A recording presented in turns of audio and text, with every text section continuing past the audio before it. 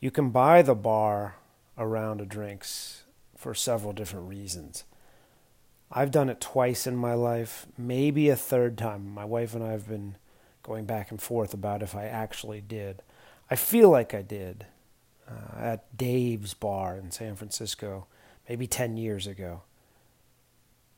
It's a bar that's no longer there, but it was this great little oasis off of Market Street. I think it was on 3rd. And I felt like you got a nice cut of every type of San Franciscan there. All sorts of races and genders, sexualities, socioeconomic statuses. So, of course, naturally being San Francisco, it's not there anymore. It's something probably much more upscale. But at that time, I bought the round, at least I believe I bought the round, because I just was having so much fun and I liked what was happening. And if you're a drinker or a bar person, you know what I'm talking about. The bar, everything is just right and there's a perfect balance. And in that moment where the jukebox is playing whatever you want it to be playing, Classic Girl by Jane's Addiction, some Outkast, Beyonce, whatever is Frank Sinatra floating everyone's boat at that time, you don't want to mess it up. And really what you want to do is just have it go on forever, if you could, right? And so in that spirit, it's like, you feel like, well, gosh, I hope nothing changes. And I'm sure I was just with my wife, maybe one other friend. You don't want anything else to change, so you buy the bar around in both the spirit of contributing to this event that you know is just everyone's suspended for a little while from their real lives, but also you want it to maintain, right? So you want to contribute to this great event, but you also want to maintain it. So if that guy who is cracking up those 3 other people over there, he's out of money and he has to go home, that's going to change the dynamic of the bar. And those 3 people aren't going to laugh as hard, and then they're going to look at their phones and realize they have early mornings and they're going to have to get out of there and get back to reality. I'm not that strategic about it when it happens, but that's the spirit of it. It's like, this thing is good, let's maintain it, so I'm going to get around. If that guy's not out of money, he sticks around, has one more drink, and everybody stays right where they should. So I think I did that at Dave's in San Francisco. Probably 7 people in the bar at the time. I doubt the round was $40. And also my wife doesn't think it happened. But in that occasion, I definitely would have done it without anybody knowing. I would have been the anonymous. Somebody bought the bar around, and everybody looks around. You're like, oh wow, Hugh? No, it was me. Oh, that was great. Because you don't want to be an asshole and like, you're welcome, everybody. I bought the bar around.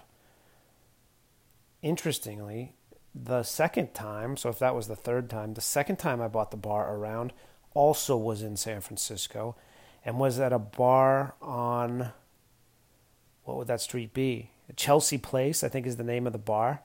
It has one of those saloon-style doors where the bottom closes and the top opens.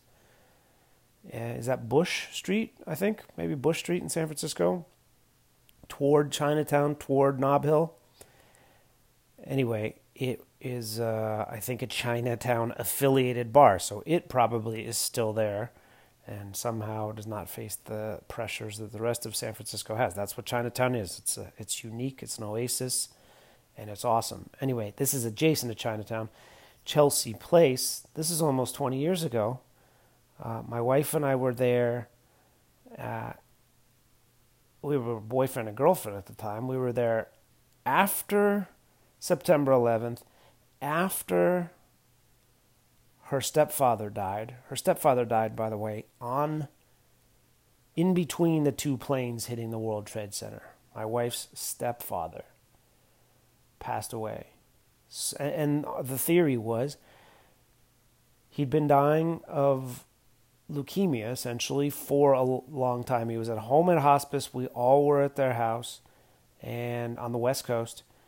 And the first plan, everyone's hovering around. That's how hospice works. Everyone's just hovering around, telling stories, sometimes drinking. Usually it's just eating and being sad. It's not like, hey, let's get shit-faced, somebody's dying. And then there's a person, by the way, who's just right over there kind of dying.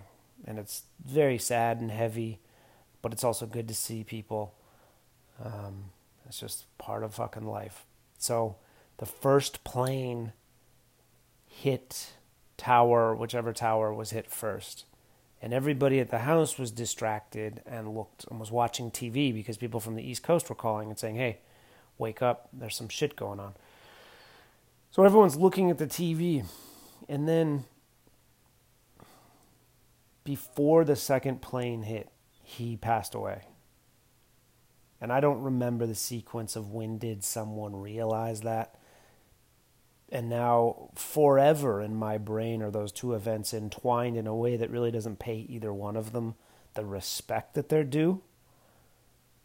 Like September 11th, yes, I know, significant, awful, but also my girlfriend, love of my life's stepdad, husband to my wife's mom, second husband to my wife's mom, passed away at the same time in between. So they're compounded, and I've always felt like I haven't been able to give them their due. In any case, the theory was that he passed away once we all were distracted and looked away from him. Like, probably was like, would you guys give me a fucking break? You know, I was in Vietnam, okay? Let me do this on my own, okay? And we all looked away, and I think he took one more breath, and that was it. So after that, so it was post-September 11th, a couple months after September 11th, after my wife's stepdad died, and my wife had a birthday, and then also, oh, by the way, my wife's girlfriend at the time, grandfather is dying and is going to die right around Christmas. My wife and I were up in San Francisco just to get away. I think, and even to celebrate all in the middle of this, we were like, oh, well, let's get engaged too. And so there was a lot going on. The gal was very emotional, as was I. But she was very emotional. She had a lot going on in her life. We were in Chelsea Place, which was us, and then maybe two drunkies down at the end of the bar, and then the Chinatown bartender behind the bar. Anyway, we tied one on. We had a big afternoon evening at the bar, and my wife just had to get it out of her system and got on the bar and started dancing with the full support of the bartender. This was not, and by the way, this was a woman going through something. This was a girl in her moment.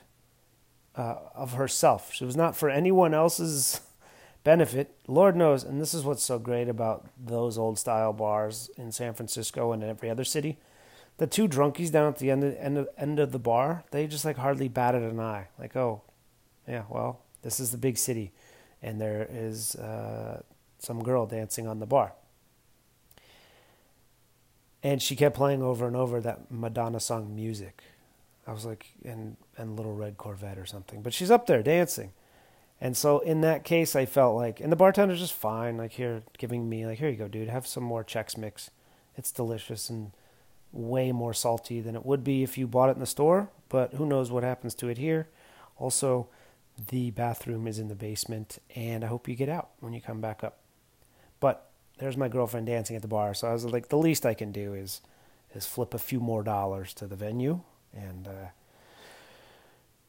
then while she was up there, I remember she was wearing a sweater. She was dancing on the bar. Not salaciously, just like, hey, this is Madonna. You know, Madge has been through a couple things too, or just gals. This is not for anybody else but me. I mean, that was it. And she had a sweater on. She was up there, and she started to take her sweater off. And both the bartender and I were like, here we go. Here come some knockers. We're going to, you know what? And that's fine if you want to do that. But the bartender and I both kind of like raised our eyebrows like, well, I guess this is it. I've seen them before, but now you're about to see them. Isn't that great? And together we'll see them. I've never seen them with somebody else present. But your name is Lou. I'm going to guess. L-U, that's your name. We're about to see my wife's boobs that someday she will use to breastfeed my daughter. But now, in the smoke-filled air of Chelsea Place, San Francisco, and I smoked back then, by the way. It was great. I loved smoking. It was one of my favorite things. Also, I've quit smoking, and I feel like anybody who quits smoking should put that at the very top of their resume. Non-smokers don't get it, but anybody who's been a smoker, if you quit smoking, it should be the first thing on your resume. Yeah, I quit smoking. So there are cigarettes, there's Chex Mix, there is a flip phone, and there is my wife about to take off her sweater, and Lou and I making eye contact with each other.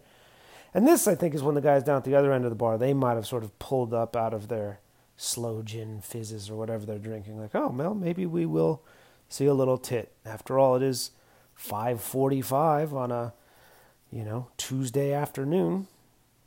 This is San Francisco. How it used to be. This was, early 2000, 2001, whatever. And also, San Francisco, what are we talking about? See San Francisco how it really was to look at, 48 hours. That was more how San Francisco used to be. So I'm not douching, that's what it was like. But she starts taking off her sweater, and Lou and I, like I said, this is going to be a thing. We're going to see some tits. And my wife looks down while in the middle of this leg swing, dancing to Madonna. Music is the bourgeoisie. Brings the bourgeoisie and the rebels together. Okay. Is that how it went? Is that how we handled, Chile? Is that how it went down in the jungles of South America and Colombia, FARC?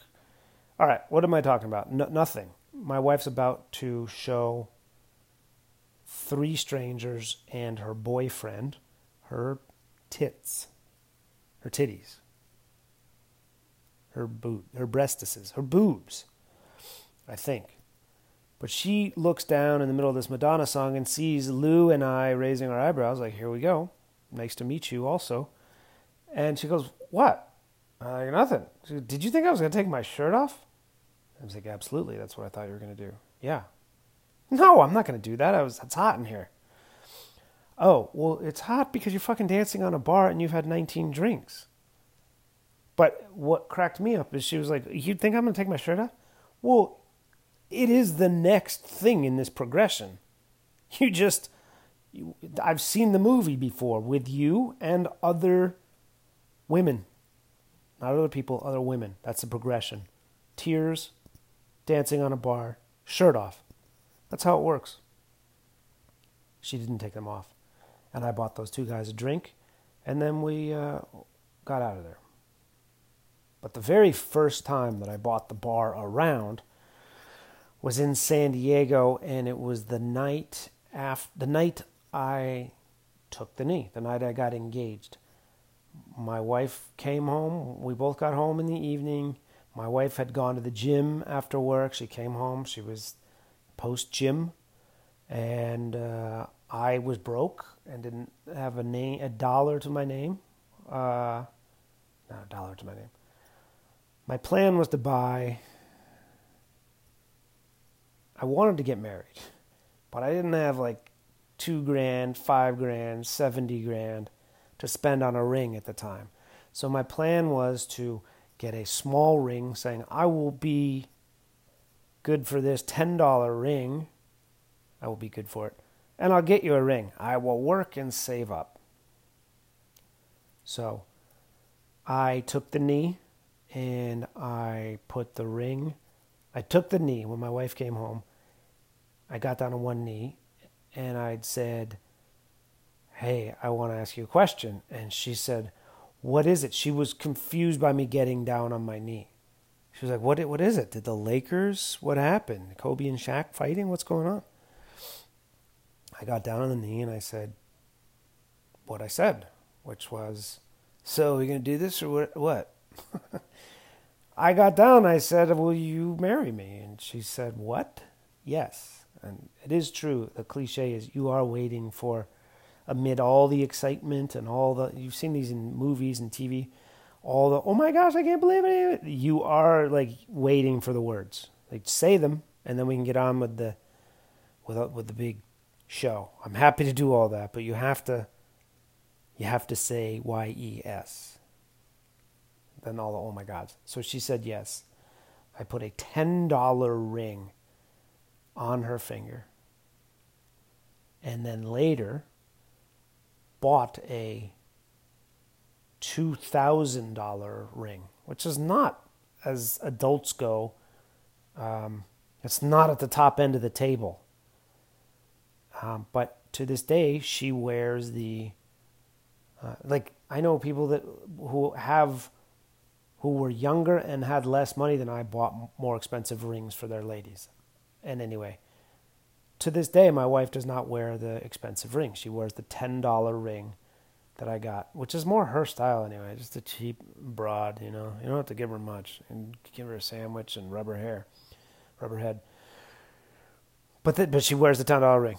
So we were thrilled. I had a bottle of champagne. We slow danced to the Rolling Stones song "You Got the Silver," sung by Keith from Let It Bleed. And then we also played a song by a punk band called the Vindictives. I think it's called Hopelessly what? Hopelessly Sick Over You or something like that. I can't remember it. Anyway, we listened to Keith, You Got the Silver, the Vindictive song. We had a glass of champagne. We called family and friends. And then we went down to this bar near our house in Normal Heights, San Diego. It was called Kindred Spirits. And it later, I believe, was closed by the ATF, for what that's worth. And Kindred Spirits was also like one of those places, like, how is this place 4,000 square feet and you sell like $1.75 drafts? And then as you get older, you're like, oh, because it's like money laundering or some shady business thing, but, you know. So we went down to Kindred Spirits, my wife, me, and there were, you know, a handful of other people there, all by we only knew them by nickname. You know, like there's Indian John, or there's Kentucky, because all he did was wear Kentucky shit, Kentucky gear. That's all he had on all the time. Kentucky, C-A-T-S, cats, that's it. And then there was Hep, who was called that way because we believed he had hepatitis or he had hepatitis. I don't know, one of the two. A friend of mine said, where is he from? He has an accent. And I'm like, he is from Shitfaced. That's why his voice sounds like that, because he talks like he's wrecked all the time. That's where his accent is from. It is from Budweiser. And then there was the bartender, whose name's Lydia. And that was the time where I proclaimed to the bar, I'm going to buy the bar a drink. And it literally was like $6.75. Lydia came over and gave me like $13.25 back and said, congratulations. Congratulations. That was it. I think I was talking about all of that to get to Lydia. The only other time I recall buying somebody in that pay it forward, pay it backward, whatever that is, was 3 to 5 years ago at Poppy's Cuban restaurant on Ponce de Leon in Atlanta. I was having lunch with somebody, and I knew I was going to pick up the tab. And behind me was a couple talking about their plans now that the guy had just gotten out of jail. He had been in for a little bit and was out now, and they were talking about what they were going to do, and he was going to get some things figured out. And I was hyped for him. So I told our server to pick up their check, but not tell them. Because, like, who am I to do that? But that's, like, just one of those things. Like, I thought I was hyped for them, but I didn't want it to be about anything other than them. So I did that. I picked up their check and told our server, like, and don't let anybody know until we've left that, oh, somebody might have picked it up, but they're not here anymore, like that. Why not, dude? Just make somebody's fucking day. It's awesome. And you know what that probably feels like? I've never experienced it because you guys are assholes and never picked up my tab. But it probably feels tight. Like, Hell yeah. Somebody recognized. It's just, I don't know. Or maybe there's no rationale behind it. Just somebody did it. It's good for the game. So at Kindred Spirits, I bought the house around for $675. Lydia and I, because I used to go there occasionally with my dog, Shep, after my wife would go to sleep, Shep and I would go to the bar, and I would hang out and I'd talk with Lydia. And Lydia said something to me one night. She'd been married a lot longer, and she knew now we're engaged. She said, it's great, and here's some things about marriage, etc., etc. And she goes, my relationship with my husband is really good. She goes, right now we're going through a bit of a tough time. And then she said, we've been going through a tough time, but that's because of my drinking. And I thought that was like the most refreshing thing. I was like, holy shit, you just said that. Like, the problem is my behavior. She wasn't like, he's a fucking asshole. He comes home stinking like booze. She's like, yeah, it's been my drinking. I've been letting it get away from me a little bit, and it's caused some problems with us. And I thought that was so cool that she said that. Like, that is somebody that is at peace with who they are. Warts and all, I suppose. Just, here I am. I'm Lydia. Right now, my drinking's a little bit much for my relationship. She didn't say, so I'm going to correct it immediately. She didn't say, I'm going to cut back. She just said, it's the problem right now. And tune in tomorrow to see how it shapes up. But I will never forget that. Which is a long way of getting to say, I believe my drinking causes a bit of a problem in my relationship with my wife when I am not drinking. That's right. I believe there is a subtle tension in my relationship, in my household, when I'm not drinking. Which is interesting, because my wife is not a booze hound. She will have a drink. She likes to have a drink. Don't get me wrong. She can put them away. But she'll have a drink and a half a night, and that's it. Something like that.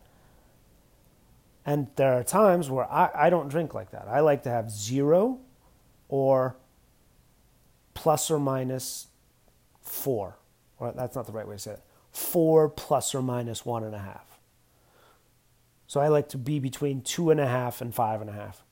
Over, like 6 hours or whatever it is, right? 7 to 1, something like that. 8 to noon to midnight. But she's just 1.5. But I like every night. So I also like to do the zeros a lot. So I will go weeks without having any booze. And I think it irritates her. Because very uncharacteristic for us. Like last week, I was probably 2 weeks into not having anything to drink. Which I would love to get right for my COVID fight. My COVID habits. I can't get it right. Like during COVID, I'm either drinking and working out too much, or I'm not drinking but not working out. It should be not drinking and working out, but I can't link them up. Anyway, so I knew that I was probably a couple weeks without having a drink, and I felt this increasing tension. We were uncharacteristically short with each other. It felt strange. And I swear to Christ, one night I had a drink. I didn't make a big deal of it, but I walked somewhere with a glass of wine. And she said, "Oh, good to see you're back on the train," or something like that. And then it was like we're all war buddies, just fell into laughing and making fun of something on TV. And that was it. My wife, I think, likes when I drink. And what am I going to say? That bothers me. She's not a sitcom person. It's very interesting. I mean, oh, you're old ball and chain, gonna let you go. My wife was said things to me like, we're going to a party tonight, or we're going to this event. Don't you pull one of your Diet Cokes on me. Am I going to complain? Am I going to complain about that? Oh no, I want to get up early and feel spry. Have a Diet fucking Coke at this event where there's free good booze. with you who wants to have a good time and shake their ass and get up on the bar. I don't know, it's just her style. So I'm not going to complain about that. She's a good one.